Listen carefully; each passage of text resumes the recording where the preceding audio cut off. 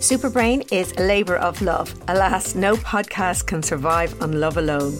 We don't have a sponsor, so we need your support for Superbrain to stay alive and kicking.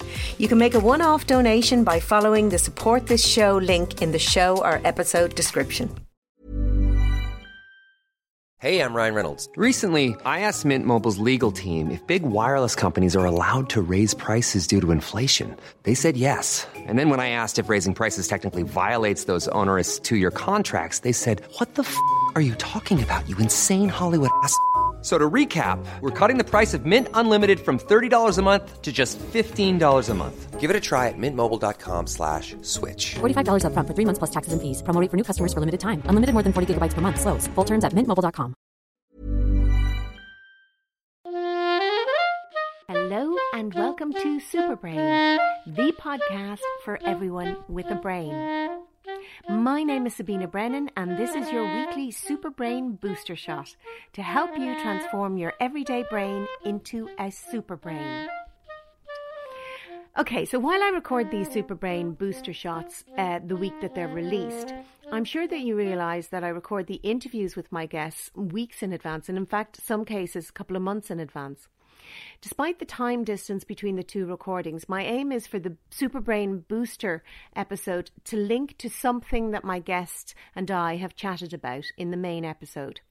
In this week's episode, author and columnist Sinead Moriarty described getting a diagnosis of rheumatoid arthritis as a lonely place.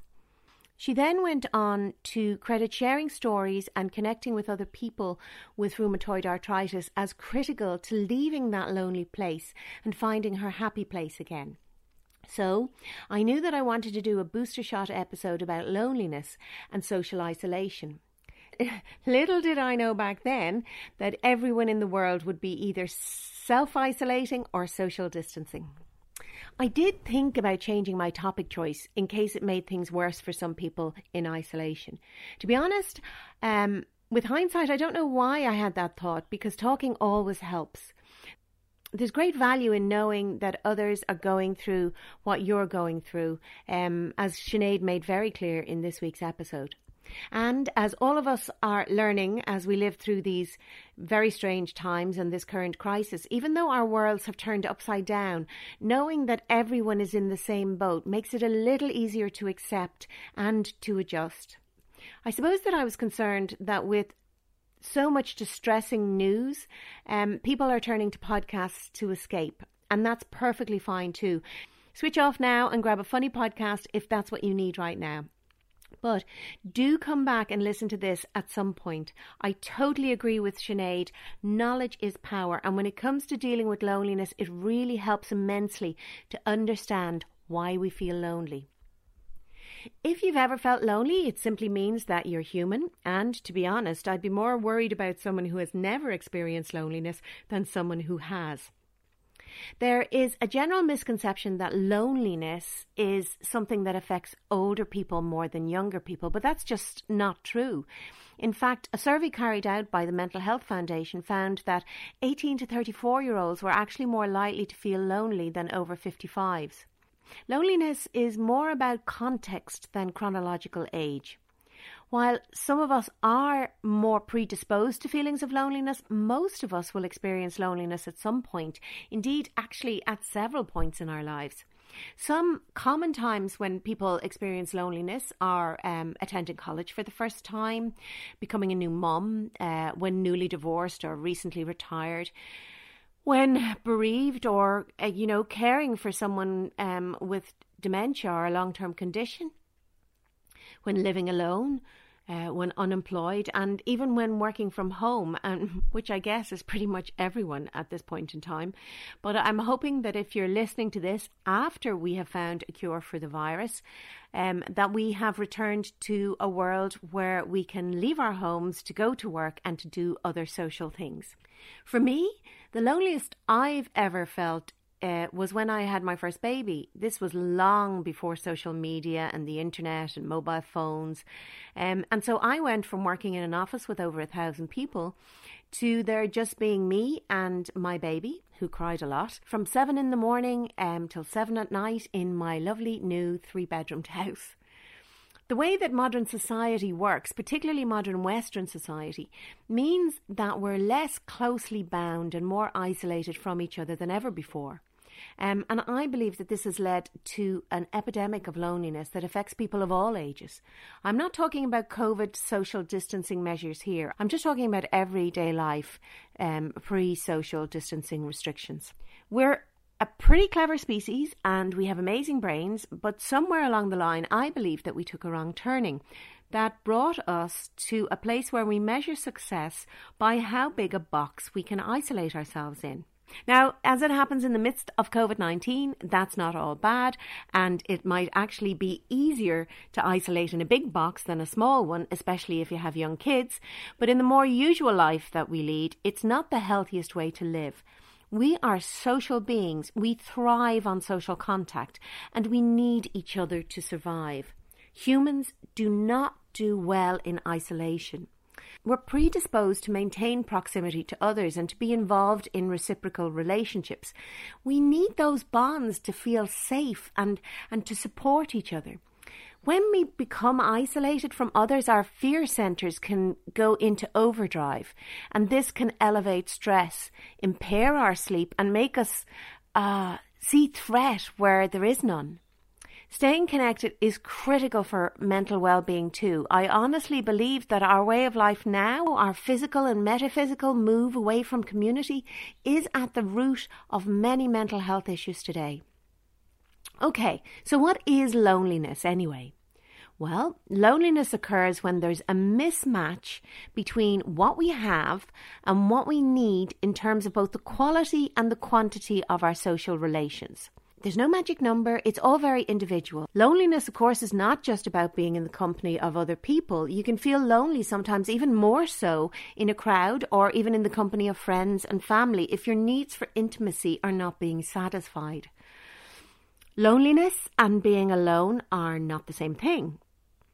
Loneliness is a feeling of separateness, alienation, distress and isolation. It is certainly not a pleasant feeling. Loneliness is in fact what psychologists call an aversive feeling.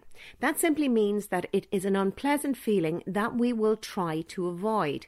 Now, a variety of biological mechanisms have evolved that capitalise on aversive signals to motivate behaviour essential for our survival or for reproduction. For example, hunger is an unpleasant feeling. Hunger is triggered by low blood sugar and it motivates us to eat. Hunger is an aversive feeling, so we want to avoid it, so we eat. Loneliness is also an aversive signal, just like hunger, just like thirst or pain, that motivates us to take action to minimise damage or promote self-preservation. It's easy to see how ignoring feelings of hunger or thirst could be damaging to our health or even life-threatening.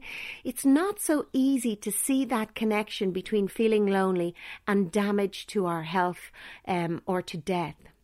Well, the link is there and it is very strong. So strong that I and others have asked government to prioritise loneliness as a health issue.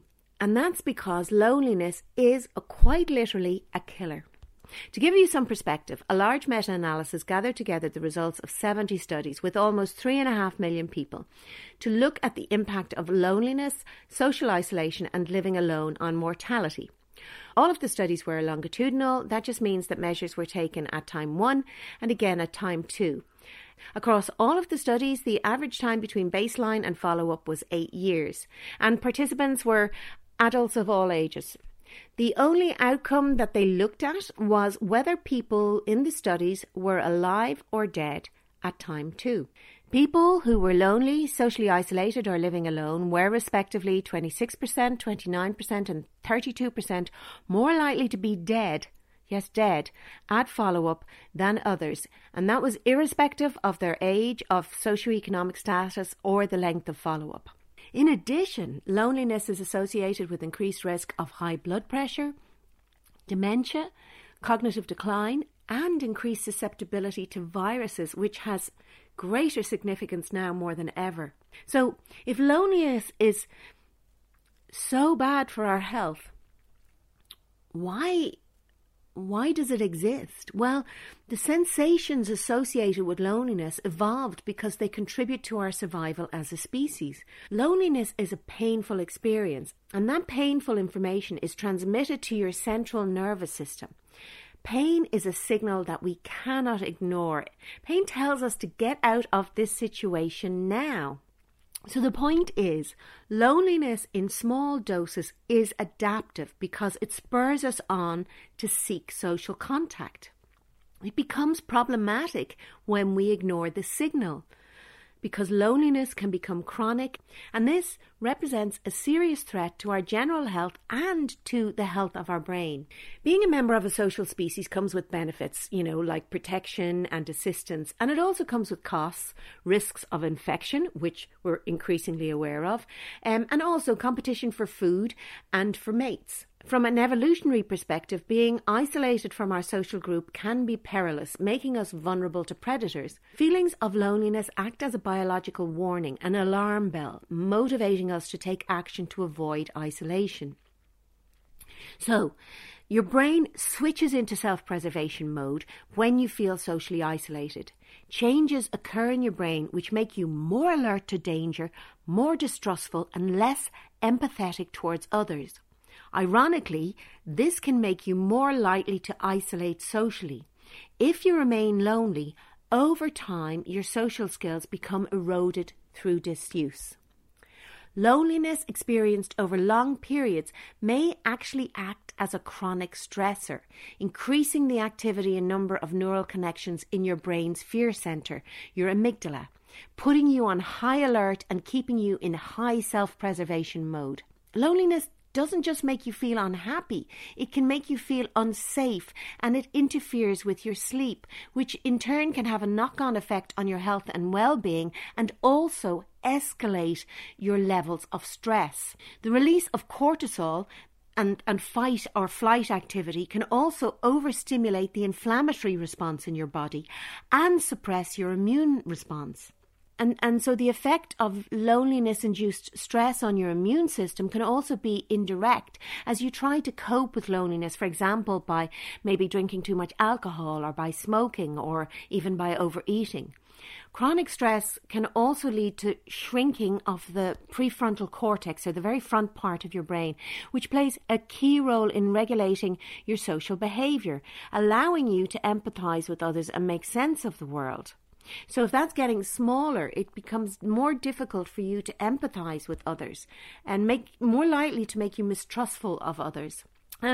Loneliness is also associated with poor sleep quality and high blood pressure, both of which impact on your brain function and indeed your risk of developing dementia.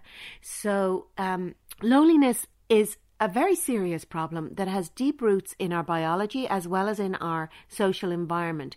We need to be aware, I think, that some of our brain's automatic and unconscious responses may colour our perception of the world when we are experiencing chronic loneliness, disabling our ability to empathise and tricking us in a way into seeing threat where there is none. But it's equally important to remember that while some of these responses are automatic and unconscious, we do have some cognitive control. We can make choices. We can consciously take action to routinely engage more socially. And if we see others who have become socially isolated, we need to help to reintegrate them in a way that takes account of the fact that their brain has undergone changes that make them fearful, less empathetic, and possibly socially inept. That's all for this edition of Superbrain. For regular updates and bonus material, follow Superbrain Podcast and Sabina Brennan on Instagram and @Sabina_Brennan on Twitter. Of course, if you want to learn more about how your brain works and how to keep it healthy, you can check out my book, 100 Days to a Younger Brain. And of course, continue to listen to Superbrain. Subscribe on Acast, Apple, Spotify, or wherever you get your podcasts. And remember, if you loved it, rate it, review it, and share it. My name is Sabina Brennan, and you've been listening to Superbrain, the podcast for everyone with a brain.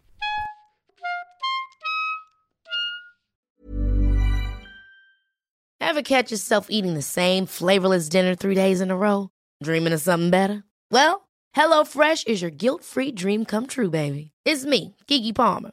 Let's wake up those taste buds with hot, juicy pecan-crusted chicken or garlic butter shrimp scampi. Hello Fresh. Stop dreaming of all the delicious possibilities and dig in at HelloFresh.com. Let's get this dinner party started.